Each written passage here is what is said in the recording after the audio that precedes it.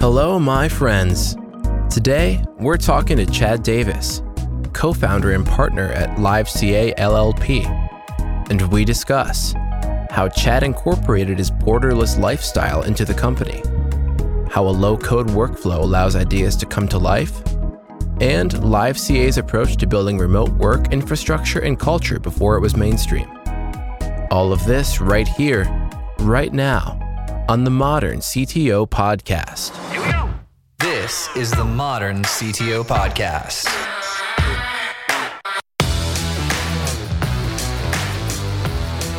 First thing I want to ask you about is the RV stuff, because I saw your LinkedIn banner image. I want to know if that's like your actual setup or an advertisement, because it's beautiful. The banner is true. We've been kind of traveling for the better part of 5 years now.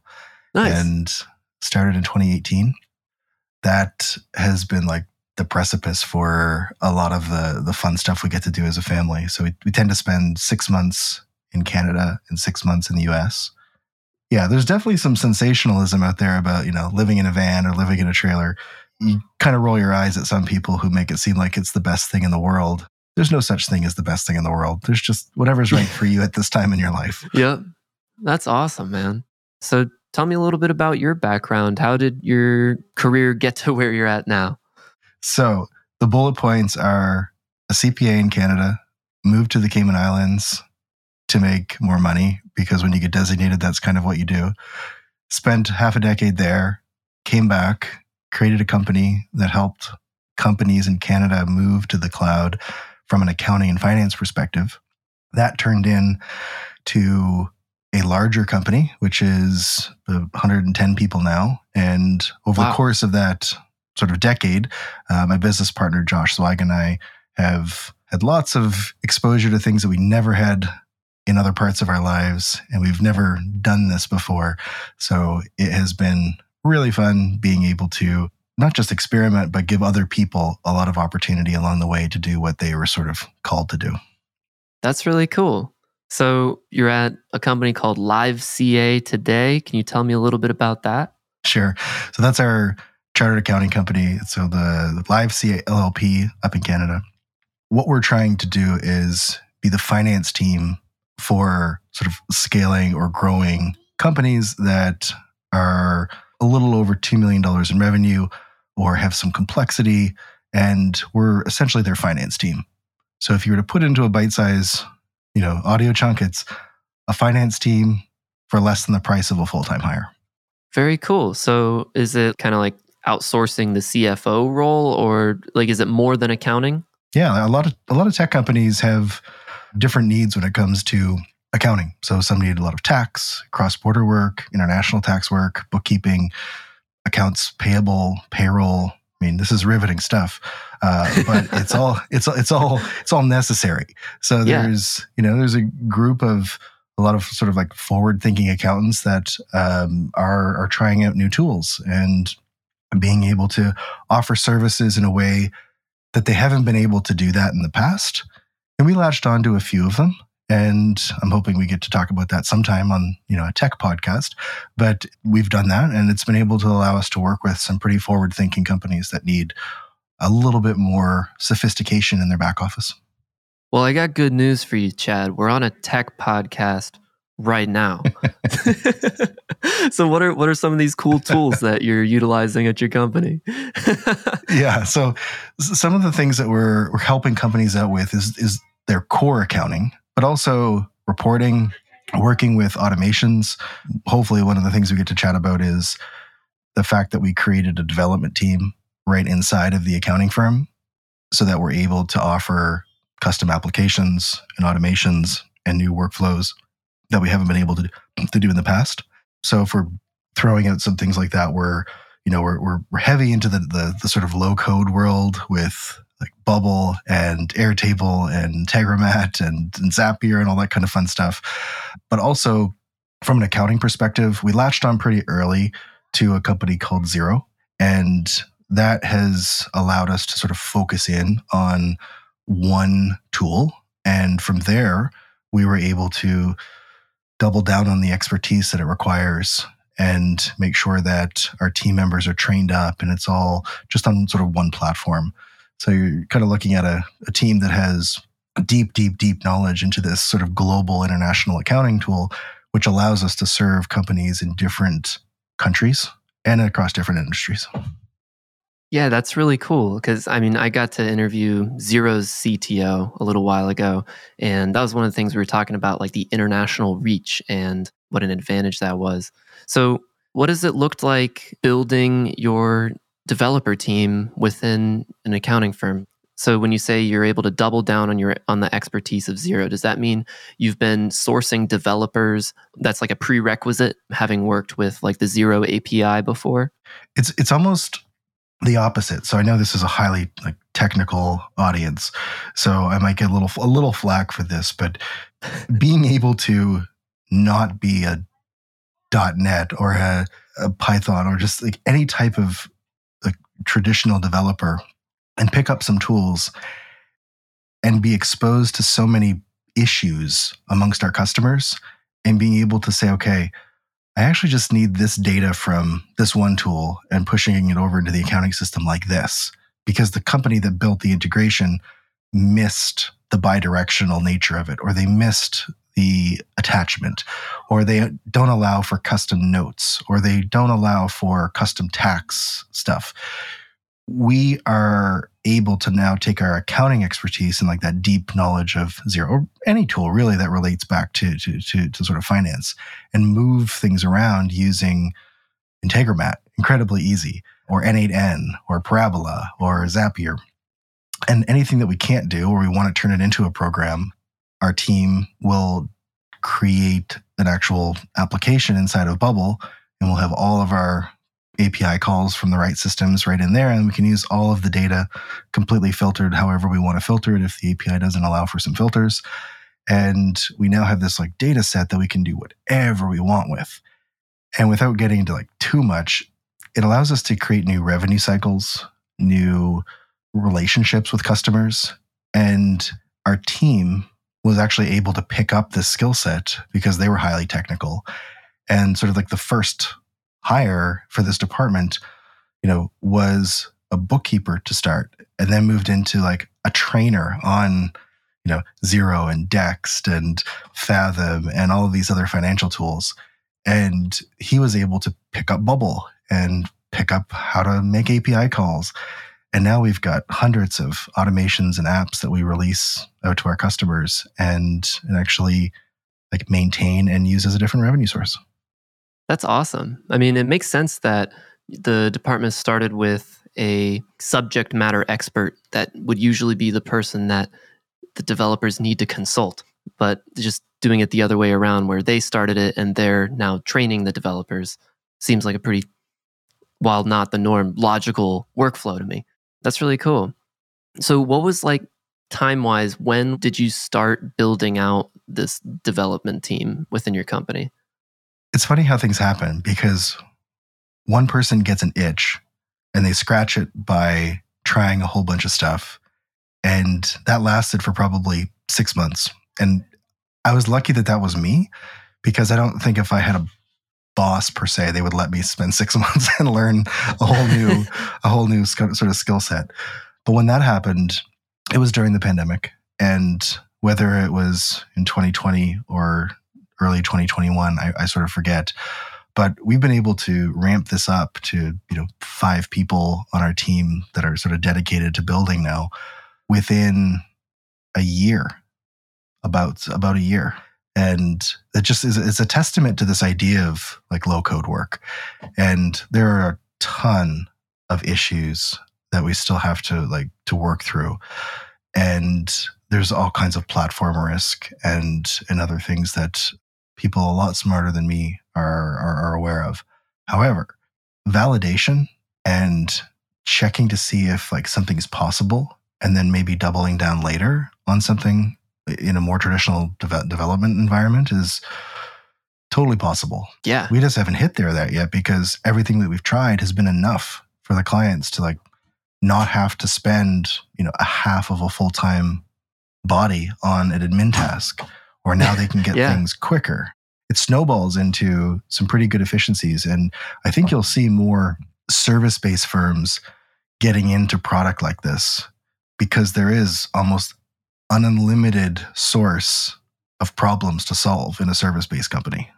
Yeah, absolutely. And talking about like trading half of a full-time employee's time for like just a product solution, that's like absolutely where I've been spending my time thinking about recently, doing the podcast production services for companies. Yeah, I'm a big believer in outsourcing anything that is not your company's core competency and just doubling down on what you are actually uniquely equipped to do. Do you have any experience in the work that you're doing now in the podcast production around that kind of low code, no code automation work that you're kind of either excited that you're using or about to be excited about because you're just waiting for the right time to try it out? Well, like I set some up a while ago as far as automations for, using Zapier when a meeting is booked to trigger a bunch of different other things that happen within the company. So everyone's notified, added to it, those kinds of things. That's kind of like a little bit of fun coding logic, I guess. But honestly, my exposure to low code, no code has mainly been on the podcast because we talk to people about it every once in a while. Like recently, I got to interview Vaughn Thurman at a company called High Gear, and he was so passionate about the space. It was a really fun conversation because they make a no-code configurable software, which he educated me on the differences between a low-code platform, no-code platform, and no-code configurable software, and how a couple years ago, there was all this hype that suddenly everybody's going to be a citizen developer making software. And the results didn't quite come out to that. It's still not everybody's cup of tea to have like the engineering mindset that it takes, even though you're not actually writing code. And so there's this space in the market for no-code configurable software to empower people to customize and design processes for specific tasks that used to be a developer's job and not a fun job for a developer. So it's like a little more focused than the broad platforms. But sorry, you had a short question. I had a long answer. I do like low code, no code. I think it's pretty exciting. No, this is good. You reminded me of a topic. You don't know what you don't know. And sometimes if you do think you know, you really don't know. And the person that kind of bridged the gap and is still bridging, and we're really happy we're still working with them, is a company out of Pittsburgh called Lost Sheep Advisory. And it's run by a man named Brian Alderman. And what Brian's been doing for us over the last year is sort of building out our internal tools in what we call like our hub, which allows us to have a sales process and a marketing process and an onboarding process and client portals and like tools that we need to run the firm on. And he's sort of building that infrastructure, teaching our team how to use it. But he has a very, security, privacy rule type mindset, database design and optimization. And he came from the background of product management and API management and stuff like that. So he's a very broad skill set that when introduced into this sort of low-code world of Bubble, he's able to take an idea and quickly not break things. Whereas if we took an idea, we would absolutely be breaking things. Because he's put in the work of breaking things before. So that's how you learn how to not break and he's things. A developer, right? So he's a programmer, and he's lived that life. And he kind of, I don't know if there's like a switch you make, but he, similar to the gentleman you just mentioned at High Gear, like incredibly excited about the space. And every day we're making changes that I can only imagine would take a lot longer in a sort of traditional development environment. And we're able to iterate and to add new pages and add new floating groups and new database types just in an instant and test it and make sure it works. And yeah, super, super happy. So I'm curious, where do you get the sort of inspiration to come up with ideas for what you want to do in the podcasting space? Like the tech behind it, you mentioned you did some Zaps. How did you get to like learning about that type of stuff? I mean, honestly, it's just being frustrated about something and wanting to not be frustrated about doing that task every day anymore. You know, researching, finding a way to automate it. Yeah, so if I'm good at making a podcast and I have to spend a bunch of time on some monotonous task, that's kind of losing money for the company. Yeah, I was in a similar situation, and there's no substitute for just trying to build something and then just getting completely frustrated. So I took the mindset of like, okay, if I could hire somebody off of Fiverr or Upwork to teach me one specific skill that I'm running into from a roadblock, I'm going to be that much further ahead, because the worst I'm out is 50 or 100 or 200 bucks.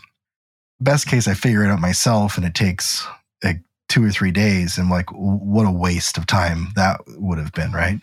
So I bet you I probably paid, I don't know, like $2,000 for education of doing these quick $25, help sessions with people in Ukraine and Pakistan and Russia and Belgium and Romania and India and the UK and the US.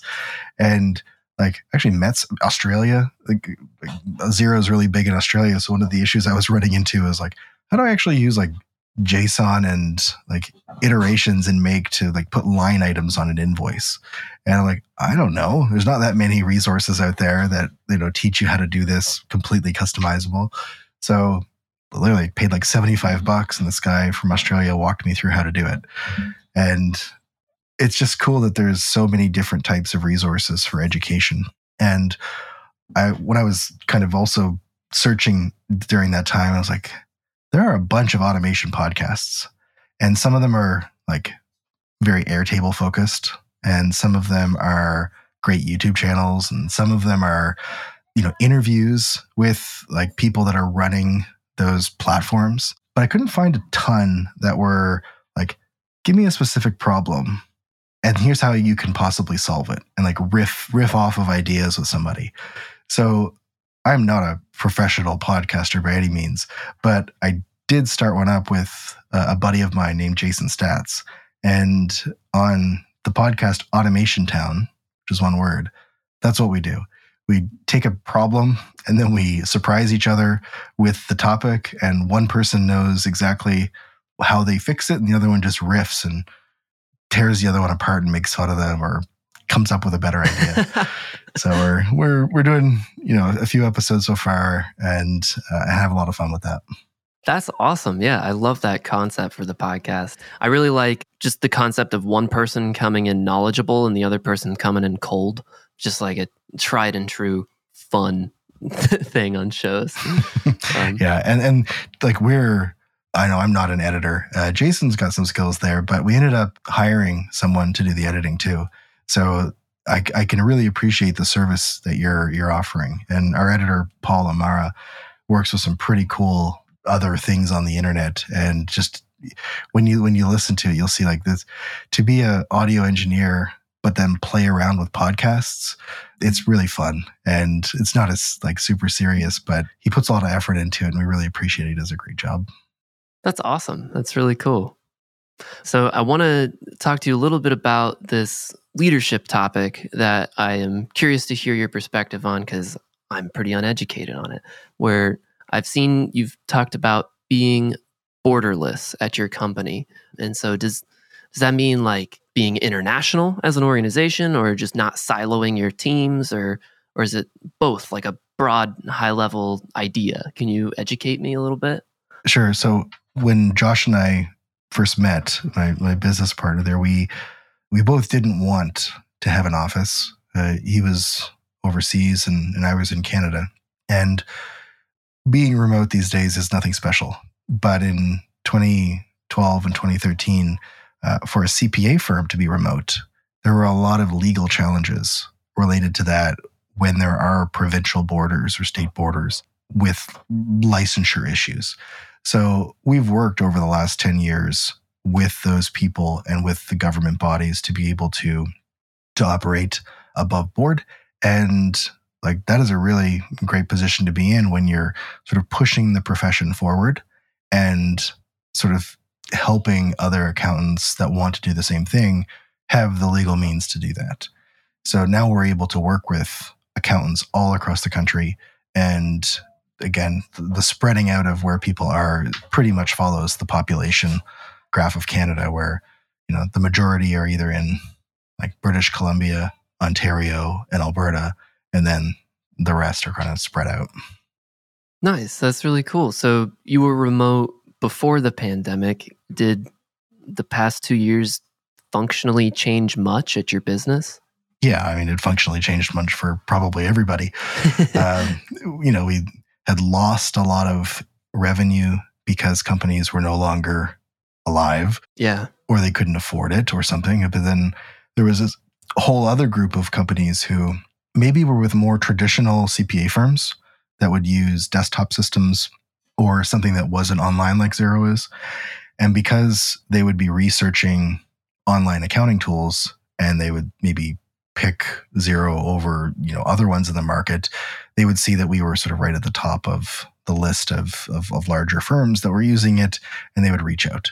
So there's a partner advisory kind of search that you can go onto the accounting website for Xero and kind of put where you're at or what type of accountant you want, and a bunch will pop up. So I think with some research, you can tell that, you know, the typical firm that uses Xero is a little bit more forward thinking because they want everything online and they want access to the API and they want the integrations with all the other tools.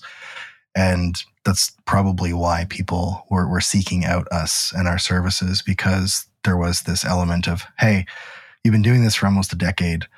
You've probably figured out how to do this because you have a larger team than maybe just a couple. Could we possibly like discuss what it's like to either take what was a in-person job and switch it to an outsourced position? Or could we switch firms? And what does that switch look like? That's really cool that by being good at using Xero and your partnership there, that was like a strength during the pandemic. So, I mean, how did that driver of wanting to be able to work from anywhere impact the way you wanted to structure your business?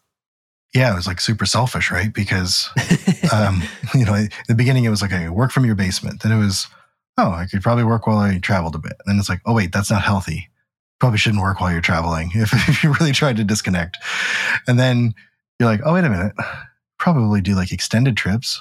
Okay, let's do an extended trip. And just because it's what I wanted doesn't mean that like it's not what anybody else wanted either. I think that was a huge draw before the pandemic, was being able to say, hey, you can take longer trips. You can work from anywhere. You can move. So like we were really popular with spouses that were in the military or with like companies that moved people around a lot and families needed some stability, academia, like that kind of stuff.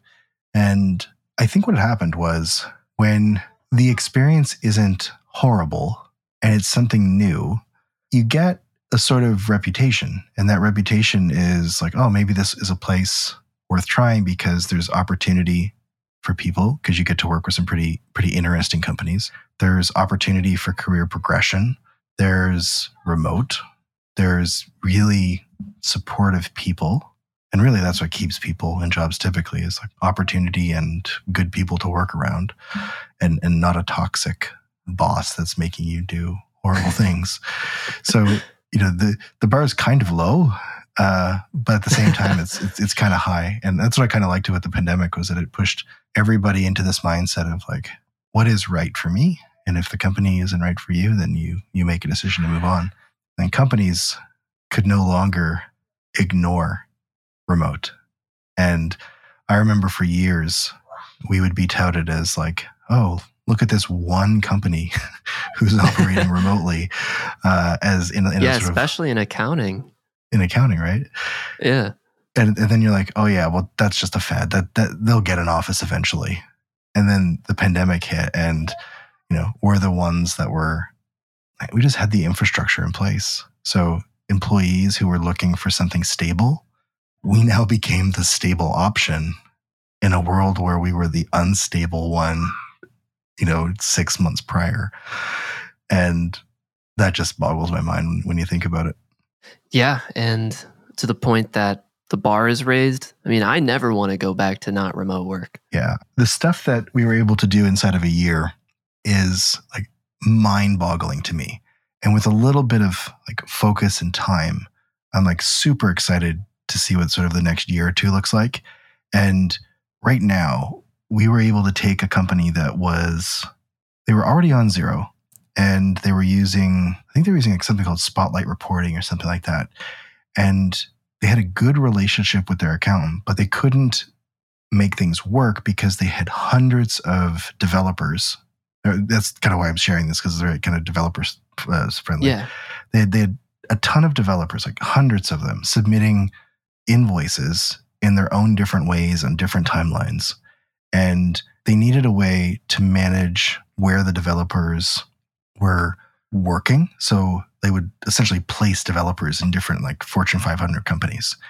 And like the old accounting firm would do accounting, but they wouldn't think about the operational side of what it looks like to build something that works like for the people. So what we ended up doing was, inside of Airtable, as a proof of concept, we created tables for customers, tables for projects, tables for like vendors, like the actual developers. And now, like the developers, we turned this into a bubble app eventually once the proof of concept was good, but we were able to have them be reminded of when they needed to submit their bills for what projects. We were able to control the billing so that if their invoices were not according to the project specs, it would calculate and tell us. It would send off it would send off the copy of the bills plus all the right taxes and information into the accounting system. And then we could automate the bill pay based on like project completion and due dates. And then we were also able to automate the creation of invoices inside of Xero based on timelines of the project in Airtable. And then what that ended up doing was like it removed their need to have a few employees. And then they ended up putting those employees into sort of sales positions. Their sales increased, and they didn't have to worry about that sort of infrastructure of managing all of these bills and invoices. And now they have like the ability to forecast out, but also have a direct line of sight between their accounting system and like the back end stuff. And all we did was use Integromat, or Make now, Airtable, and like a little bit of like Xero's API stuff that we kind of custom built from their API docs. And we're sitting on a customer now who's like there for life. And they have like a huge appreciation for like bridging the gap between just like standard compliance service stuff and like actually caring about their problem and being able to build around it. And I just wanted to share that because it's like super developer related. It's quick to implement. And I bet you it was built inside of a week and just iterated and then turned into an app once they realized how powerful it could be. That's really cool. So that's like a strength of your service that you offer, or do you like sell that bubble app as a product? Yeah, I think the short answer is yes, we sell the app to them, but then we can also sell it to other companies in similar positions. We haven't done that yet, but that's the goal, right? Is to put infrastructure into place that is like repeatable, but to be able to identify the problems and actually care, even though you might not be getting paid specifically to care, I think is the difference between like how we're able to work with bigger companies and not tend to work with smaller ones, because we do want them to be able to pay for these types of services and not feel stretched. That is another whole conversation around like ability to pay versus like need. And a lot of smaller companies when they're starting up have a lot of tech needs, and maybe just like use the accounting system for what it was meant to be used for. And then as soon as you want to start investigating stuff, they can play around with Zapier and Integromat. But but eventually having some people on your side that like know accounting and tech is pretty powerful. Well, I think that's a really cool success story to wrap up on. before we close out the recording, is there any extra shout out you want to make for your company or your podcast or anything you want to get out to the world? The website for our firm is liveca, liveca.ca. And again, we're trying to be that finance team for less than the price of a full-time hire. And the podcast is, you can make fun of it all you want. And please tell me like how we can make it better. It's called Automation Town. And again, that's one word. And it's on all the podcast players. And that's hosted with Jason Stats. And all of the links to that kind of stuff you can find in the podcast players. And again, just, I know we've mentioned Xero a lot here, but like that's what the firm was built on. And a lot of the success here is owed to them for being able to just consistently innovate. And that's what I hope, the next decade looks like as well. And we're just excited to be along for the ride and kind of be that Xero firm that bigger companies can use. Thank you so much for listening. And if you found this episode useful, please share it with a friend or a colleague who you think would get value from it.